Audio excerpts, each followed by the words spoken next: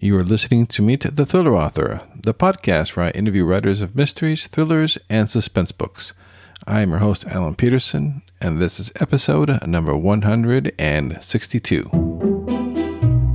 In this episode of the podcast, we'll be meeting Terry Roberts, who is a lifelong teacher and educational reformer and an award-winning novelist. He is a native of the mountains of western North Carolina. His ancestors include 6 generations of mountain farmers, as well as bootleggers and preachers who appear in his novels. His latest book, My Mistress' Eyes Are Raven Black, was published on July 27th. But before we get to that interview, a quick PSA to please rate and review this podcast on your favorite podcasting app, or head on over to thrillingreads.com/links to find the links on that page. If you're a writer, you might be interested in checking out thrillingreads.com/tools. I list the 4 software programs that I find indispensable. It's the tools that I use to outline, write, edit, and format my books. So you can check them out at thrillingreads.com/tools. All right, here is my interview with Terry Roberts.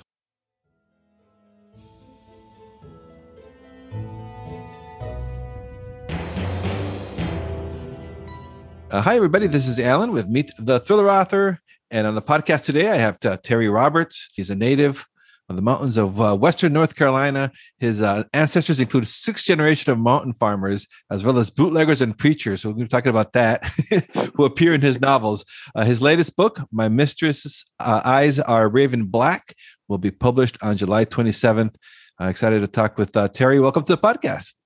Thank you so much, Alan. It's a thrill to be here. I can't wait to have this conversation. I'm a big fan of the podcast, and it's an honor and a pleasure just to be with you this afternoon. So I look forward to our conversation. Yeah. Awesome. Yes. Thank you. Thank you so much for coming on, and I really appreciate it. So let's first get started with a little bit of your background. Can you give us a little bit about your background? Sure. I was born and raised in the mountains of western North Carolina. And as you said, it's quite true. I descend directly from 6 generations of mountain farmers, one straight line named Roberts, going all the way back to at least 1800 and perhaps before. I was raised in part by my grandmother, Grandma Roberts. I called her Belva Anderson Roberts. And the reason I bring her up is she was born in 1888. And so you pause to think about that span of years. And one of the reasons I think I tell a lot of stories about the Southern Appalachian Mountains, in this case, Mistress' Eyes is set in New York City on Ellis Island, but even so, there's a direct contact in my life back through the generations to decade after decade after decade of what I think of as fascinating stories. And so it's a pleasure in a way to be able to be the medium for those stories, if you will, and to bring them into the present moment. Did you always want to become a writer before you started to write your own novels? Was that always in the back of your mind? Well, it's interesting. I'm the classic English major, right? I loved books from an early age. I was a lit major in college. I had eventually got a PhD in American literature. In my 20s, I thought I would write the great American novel, but then how many of us thought that, right? Yeah. In other words, and I wrote some really dreadful prose. And then as time unfurled and I became a teacher and a classroom teacher, and then eventually became involved in an educational nonprofit, decades passed until I was in my mid-40s, not living at home in the mountains. I began to write a story set in 1917, it's my first novel. And I really began writing it almost more so for my children or my grandchildren than I did thinking it would be published. I had enough experience with literature to know how hard it is to break into the ranks of published authorship. And slowly over time, it occurred to me that this story was pretty darn good. You know, it might have legs, so to speak, a beginning, middle, and end. And so I began to think more ambitiously about it. And it was published in 2013. A short time to stay here, when I was 55 years old. And so I always had that ambition, but it lay dormant for many years until it rose back up again. Yeah, isn't that funny? It's always, no matter how long it takes, once you get that that you want to write a book, it kind of like never goes away. Mm-hmm. Yeah. Can you tell us then about your latest book? Just a little bit about what it's about. What's the plot? Especially since it's so close to your background, your personal background. Kind of curious how you blended those two worlds together. This book is a departure for me. My first three novels were set in Western North Carolina. This novel is set on Ellis Island in the middle of New York Harbor in 1920, the summer of 1920. However, it is narrated by Stephen Robbins, a character who appears in A Short Time to Stay Here. And Stephen is a mountain boy. He's a displaced product of the Southern Appalachian Mountains who is in New York City. He's followed a woman to New York City. And he has this reputation as a finder, not an out-and-out private detective, but someone who finds missing persons or finds missing objects. And so he's contracted, if you will, by a mysterious man from the Bureau of Investigation, the forerunner of the FBI, to go to Ellis Island to find a young Irish immigrant woman who is missing. And as things unfold, what he discovers is that there are a number of people who are either dying mysteriously or who have gone missing. And they all have in common, many of them are women. In fact, almost all of them are women. And what they have in common is that they are among those who are not favored by the current outlook in America, which is characterized by eugenics quite strongly, and what we would think of as racism. And it turns out that what he really has to deal with is a group of murderers, killers, who are devoted to protecting the racial purity, the Nordic purity of the American population, which you and I both know is the myth. It never existed.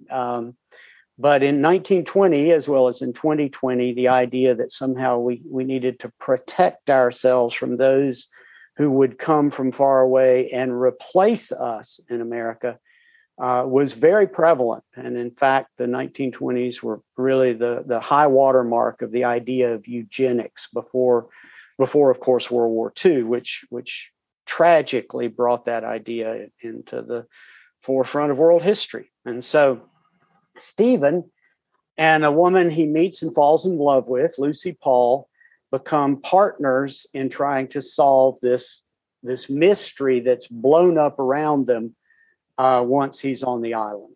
Yeah, I love the setting too. The Ellis Island, so much history there, and like you said too, the parallels of what happened 100 years ago to what's happening now, or has been happening, unfortunately, for the last couple of years. It's like history is repeating itself, sort of. When you started writing this, because I'm assuming, it takes us a while to write these books. So like all this was happening in real life while you were writing this, or was it out already? What was your thoughts about that? Yeah, it's been strange, actually, Alan. I got the idea for this book well before the 2016 election, when all of a sudden immigration as a hot button issue came to the forefront of American society. It became highly politicized. It became, the headliner on all kinds of cable news programs, front page of the newspaper, et cetera. And in a strange kind of way, it was a little eerie because I had started writing the book about this idea, using Ellis Island as the setting for obvious reasons, about this idea of xenophobia. Why is it we are so susceptible, so vulnerable to hating and fearing the other? And that idea that we would hate and fear somebody whose hair is different, the shape of their face is different, the color of their eyes is different, that's the title of the book, let alone the color of their skin, which is of course, quite dramatic example. That's almost hardwired into who we are as human beings. That's really what this book is about. It's about an exploration of this weakness that we seem to have as a species. And so what was strange is that public events, in a weird kind of way, came to almost mirror the events in the novel. as the years went past, that became even more the case. And so I can't claim to have predicted it. And I'm sad that the novel was sort of a precursor of what came later. And you're right. It takes a number of years to write one of these. And then during COVID, of course, the whole publication process slowed way down because we didn't know what was going to happen with bookstores, what was going to happen with print media. So yeah, this novel was a long time coming, and its conception at least was well before the current political debate. Yeah, I find it so fascinating too, and of bringing such big topics, but you're putting it around a fun mystery. Is that like a balance? Like you want the facts, you want the history. There's some heavy subjects to explore, but you need to entertain as well. What's that balance? What kind of balancing act is that? Yeah, from the get-go, I felt like that was the balance. I knew I wanted to write about this difficult topic, and in some ways, this quite disturbing topic. And the deeper you go with it, the more disturbing it is. There's a sense in which we have met the enemy and they are us, when you really dig down into this whole business of xenophobia, of our distrust of the other.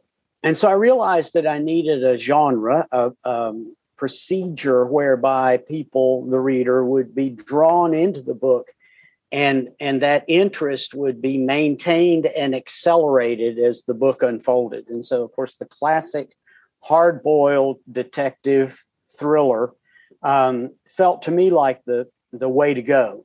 I have to say, this is personal. My father was a great fan of detective fiction, the hard-boiled thriller, as we like to call it. And so I grew up watching him read these things religiously. And while I was working on my Mistress Eyes of Raven Black, I consumed a steady diet of the classics, going all the way back to Dashiell Hammett and Raymond Chandler and Ross MacDonald, in a way because I wanted to capture that mood and that tone and that language. And I hope that has come through. A number of people have told me, who I like to think of as very discriminating readers, they've said, I sat down thinking I'd give your book some time in manuscript, and I read it in 2 sittings. And I think that's a compliment, right? In other words, it's that classic thing, a page turner, which for me is exciting. And you said it, Alan, beautifully. If it is that, then it draws you in and gets you, I hope, thinking about these larger issues. Somebody said to me the other day, I'm still thinking about what the book is about long after I know who the killer is. And that, of course, was my hope. Yeah, can't be a bigger compliment than that, because usually when you read a thriller, when you're done, you're done. But if it makes you think afterwards, that's a pretty nice sweet spot to be in. Mm-hmm. I'm wondering as well too now, with all the big historical component part of that's in this book, like what was your research process like? How long did it take, and how can you walk us through that? Sure. Yeah. No, and all of my books are set in the past. The most recent one, in fact, is set in 1928. I don't know why. I'm not as interested in contemporary society in many ways as I am interested in the past. And so there is a fair amount of research that's involved. I'm addicted to photographic research, for one thing. I like to see photographs of the setting and of some of the characters who are involved.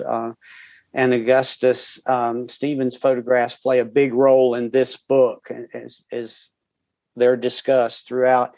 So I did a lot of research about Ellis Island and about the 1920s and about eugenics in the 1920s. But for me, there's a certain point at which it's time to lay that down and begin writing. It's as if you can know too much, if that makes sense. You can know so much that you're hamstrung almost in terms of writing the story because you don't want to violate what actually happened in terms of the history. Well, of course, the murders in this book are entirely fictional, and I'm careful to say that in the acknowledgments and so on. And so I do a certain amount of research, particularly, and not just in terms of words, the written record, but then also the photographic record, the imagistic record of that place and time. Enough, I think, to be inspired by that and to start the writing process. And then along the way, what I tend to do if I get stuck or if I reach the end of a section in the book, I'll go back again. And sometimes what will happen is that when I go back, something will click because now I know what the questions are, if that makes sense. Whereas I might not have known before to that level of specificity. One of the things that happened is that my wife, Lynn, and I visited Ellis Island and took the hard hat tour after I had basically committed to writing the book in my mind and taken a lot of notes. I knew who I thought the murderers were, but I didn't know how they committed the murders. This mysterious way in which they are actually killing these immigrants that they don't approve of. And during that tour, I saw something that clicked. And all of a sudden, I knew how they were doing it, so to speak. And I turned to Lynn and I said, "That's it. That's how they're doing it." And she said, "How they're doing what?" And and I had to explain myself.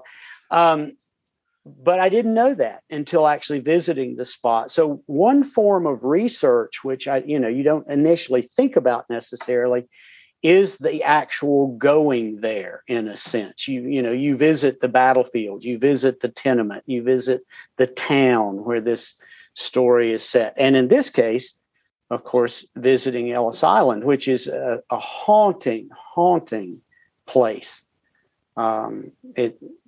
To me, it lived up to what I hoped it would be as a setting for a mystery. And what about like the period of language? I don't know how much language has changed from the 20s, like the slang, or how do you research that? Is it just like by reading the books about it, or? A lot of reading of the period literature. Oh, right. Yeah. I mean, Dashiell Hammett was writing in the 30s.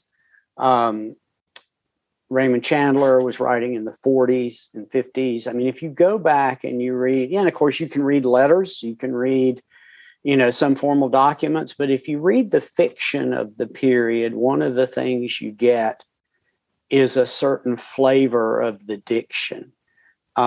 One of the things that I do in this book, and it's fairly typical, I've done it before, is in between sections, I'll give short excerpts from the literature of the period, the actual sociology of the period about eugenics. And so you get this language around racial stereotyping and racial assumptions that comes straight out of the 1920s. And in fact, everything I quote was published before the book is set, before 1920. And so there's a sense in which these are the things the characters in my book would have, if not actually reading it themselves, they would have been affected and influenced by it. And so I think you're exactly right. I think the language is extraordinarily important. And for me, there's this double-barreled quality to this book. It's extraordinarily important, both in terms of the mystery quality, that the Stephen Robbins of this novel is the federal op, like the continental op, who's come there to solve this mystery. And he's got an edge. He's got a past. He's a scarred human being. And so the language with which he tells the story, I wanted to be consistent to that period and to that genre. And then the larger language around racial stereotyping, around xenophobia, around immigration, I wanted that language to be consistent as well. So there was a kind of double-barreled research, if you will. And I was always trying to hear Stephen's voice in my mind in a way that honored both strands, if you will. And do you prepare an outline then before you sit down to write, or once you do all the research, you just start writing the story out? Yeah, typically the second. And there are times, normally I will write 30, 40, 50 pages. And at that point, begin to get a feel for, what in the trade we call the arc of the narrative, right? And it's at that point, a lot of times I'll start outlining, if you will. Now, by outlining, though, I really mean note-taking. Almost a kind of what happens next, things I don't want to forget to include, and then what may happen further on. And I'll keep a page or two or three of notes as a Word document in my computer. And that means I can go back and add, subtract, and in particular, add to it. So I think the outline itself is organic. I think it grows out of the story as it grows the story, if that makes sense. And in that way, I think the characters themselves become extremely important in how the narrative unfolds. And what's your typical writing day like then? Do you set like word count goals when you're writing a project, or it just kind of depends?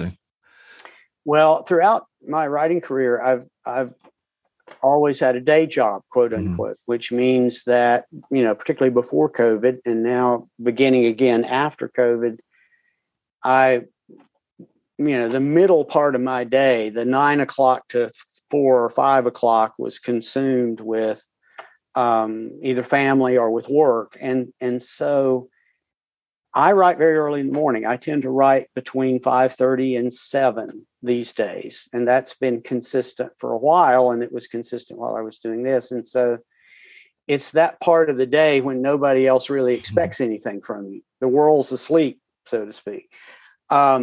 It's also, for me, I think, a particularly productive part of the day because if you do have a little dab of insomnia, if you are laying awake in the middle of the night and you can hear those characters talking, or you can think about what happens next, once you get some coffee in the system, and I'm no decaf here. Once you get some coffee in the system that next morning, you can begin to translate those insights that came out of your subconscious mind during the night onto the page. Sometimes almost literally, sometimes almost in terms of writing the dialogue that you heard your character speaking at 2 a.m. So yeah, my writing day is very early, and it's not that long. If I write for 2 hours during a given day, that's extensive for me. Yeah, that's great. Yeah, you have to put it into your schedule, right? No matter what you're doing. So yeah, exactly. Yeah. And so, like, how many fiction books have you written nonfiction as well, or do you focus on fiction mostly? I've been writing nonfiction about education, particularly, and to a certain extent also about literature from time to time, really for the past 30 years, 35 years. So fiction was a kind of second career, second life, maybe in a way.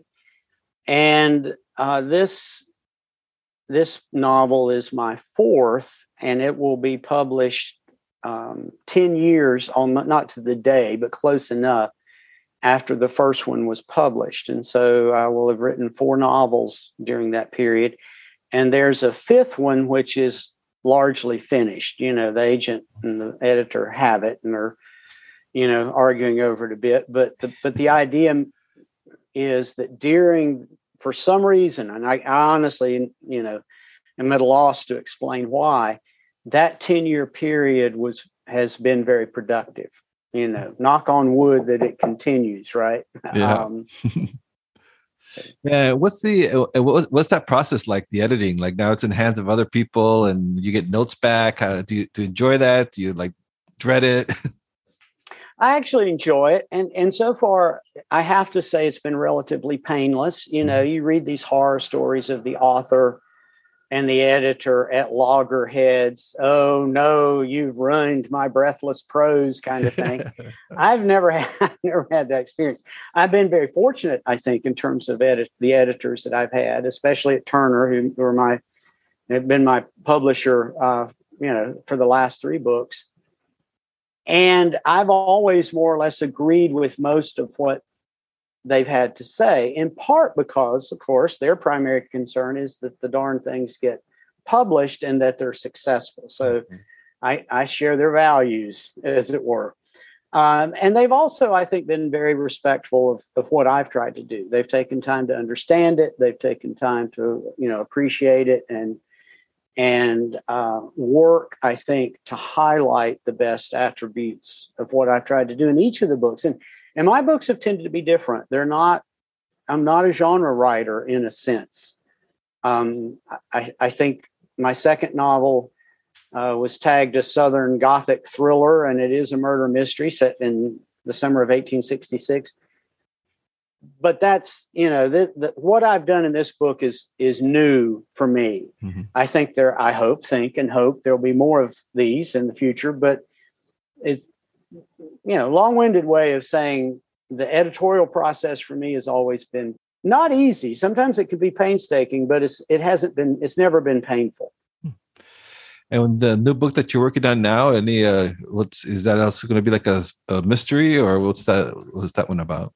Yeah, the book that's coming out, I don't know when it's coming out, maybe in the next 18 months, I hope, knock on wood, is set in 1930, again, historical, and it's set in Asheville, Western North Carolina, and it pivots around the day that there were 8 banks in Buncombe County, where Asheville, North Carolina is, who did not open their doors on the same day, November the 20th, 1930. And so many, many, many people and businesses, including the city of Asheville, lost all their money on the same day. Mm-hmm. And of course, there was no federal insurance. And so it's a study of the Depression, the Great Depression, or at least the beginning of the Great Depression. But it's a very focused study, and set in this little mountain town in the Southeast that provides, again, this kind of dramatic setting for the purpose of the book, because it's relatively small, it's enclosed, it's contained like Ellis Island, and literally, it has the extra added dramatic impact of the region going bankrupt on the same day. Mm-hmm. So we'll see. It's not a murder mystery, but it has many of the suspenseful qualities, I hope, mm-hmm. of a murder mystery.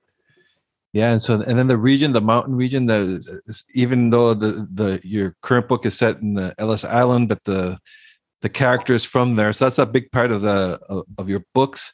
Can you tell us a little bit about that? I mean, growing up there, do you like the way it's portrayed sometimes in the mainstream? I mean, what are your thoughts about that? Just kind of curious. Well, I think you nailed something. I think that there are a number of writers in my heritage, so to speak, the Wilma Dykeman, the James Still, the John Ely, writers of a previous generation, not my contemporaries, but my grandparents or parents, so to speak, in an artistic sense, were among the very first to portray mountain people not as stereotypes, which mm-hmm. goes straight to your question, the way I understand it, and of course, mountain people are still to this day portrayed as, barefoot and toothless and, mm-hmm. Dipping snuff, and the modern mountaineer, rather than, making moonshine and drinking it, is cooking meth and using it. And, there are all kinds of stereotypes around violence, particularly, gun violence and drugs and alcohol. And certainly some of that's there. I mean, it's undeniable that those strands are there in Appalachian culture. But the truth, as I see it, is that Appalachian culture is much, much larger and more complex than that. We have the storytelling tradition, the music tradition, the tradition around that values education, the stubborn independence, but not stubborn independence merely to break the law, but the stubborn independence to live free in a sense, and to make one's own way in the world. All of these things are wrapped up in what I would think of as Appalachian culture. And so I hope that I am one in that tradition that writes about Southern Appalachia in a way that explains it and explains its complexity. And I would even say its sophistication in many ways to the rest of the world, the rest of America and to the rest of the world. I mean, one of the things I'm always careful about is in creating Appalachian characters is not to confirm the worst stereotypes of someone from New York or someone from that mainstream media, who would look at the region and say these people are ignorant and savage, and of course I don't believe that's the case. I think ignorance exists everywhere, and I think nobility exists everywhere, and so there's a sense in which I'm always trying to capture that. Yeah, I think the thing is more poverty, and that's every state deals with it. And like you were mentioning too, now the opiates crisis that's hits all the states. And so, yeah, it's kind of funny. We're not as different as everyone thinks we are. Mm-hmm. But yeah, so that's fascinating. So what are you? So you're working on this? Are you planning on writing a new book, or what are you working on next? So now that Stephen Robbins, the narrator of My Mistress Eyes, was the narrator of my very first novel, so this is a second view of his life. And now that I've, in my mind, begun to establish him as a not an out and out detective, although by the end of My Mistress Eyes of Raven Black, one could say of Steve, and he even says at one point, maybe I'm a natural. He has a little bit of profanity inserted in that, but basically he's saying to the man from the Bureau of Investigation, maybe I'm just good at this naturally. And I think he is, by the way. I think he has that kind of mind. I think he has that kind of personality, that kind of stubbornness that good detectives have. So now that he's arrived at this juncture in his life, I think I'm working now on a new novel narrated by Stephen Robbins, which follows that pattern, which, and I don't know that it's a series. I honestly don't. I do think there's at least one more book, one more story to be told in this vein. And maybe there are more. I honestly don't know. But so I'm working to try to understand what that's like, to bring that personality forward again into a new book. And that's something I've never done before. Granted, My Mistress Eyes is the second look at Stephen's life, but this is now suggesting that we're going to live with Stephen for a while and see what becomes of him and see how he evolves, for better or worse. And so we'll see. I think it feels as if there's another story in this saga, and we'll see where it goes from there. That's the fun part, right? When you start getting into the starting a new project, and it's all new and exciting. Yeah. So Terry, before I let you go, I always like to ask my guests, and you have such a great background with your from your day job and writing these novels. I have a lot of listeners who are aspiring writers. So what advice would you have for someone who's trying to write that first book?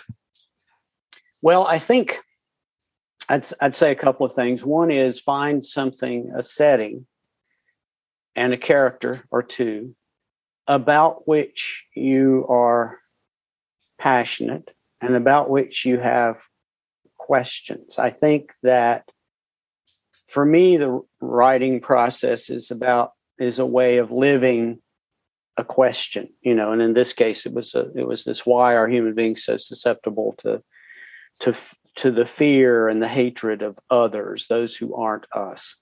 And that question is what keeps me up at night, and therefore what drives the book. So I think that's one thing I would say. Don't necessarily write what you know, although in terms of the sensual details of the book, it should be what you know or can imagine. But write about something that you're truly mystified about, something that you care deeply about and want to explore, because for me, writing is a form of exploration. And then the second thing I would say, and I don't hear this enough, and it's been certainly true for me, so I think it might be worth inserting at this point, is think about the setting. And by setting, I mean both geographically, a place, but also a time. Where does a story have its best manifestation on the map, but then also in history? And so for me, Ellis Island seemed to be the natural place in which to tell a story about immigration and xenophobia. And it felt as if when I began to look back at the long history of Ellis Island, the 1920s were in particular a time when we were asking a lot of questions. Who is an American? Who gets to become an American?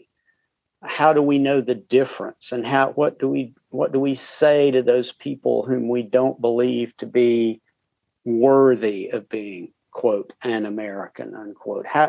And of course, the minute you take the lid off all those questions, they become very contemporary questions as well. Mm-hmm. Yeah. So I think my advice to people who want to write that great American novel is give thought not just to the theme and the characters, but where is this story? And by where, I mean in time and in geography and place. And so what's the place where the listeners can find you? What's your website? It's terryrobertsauthor.com. Terry Roberts Author Facebook page, where we try to, not wear you out with minutia, but keep you current on what's going on with the books.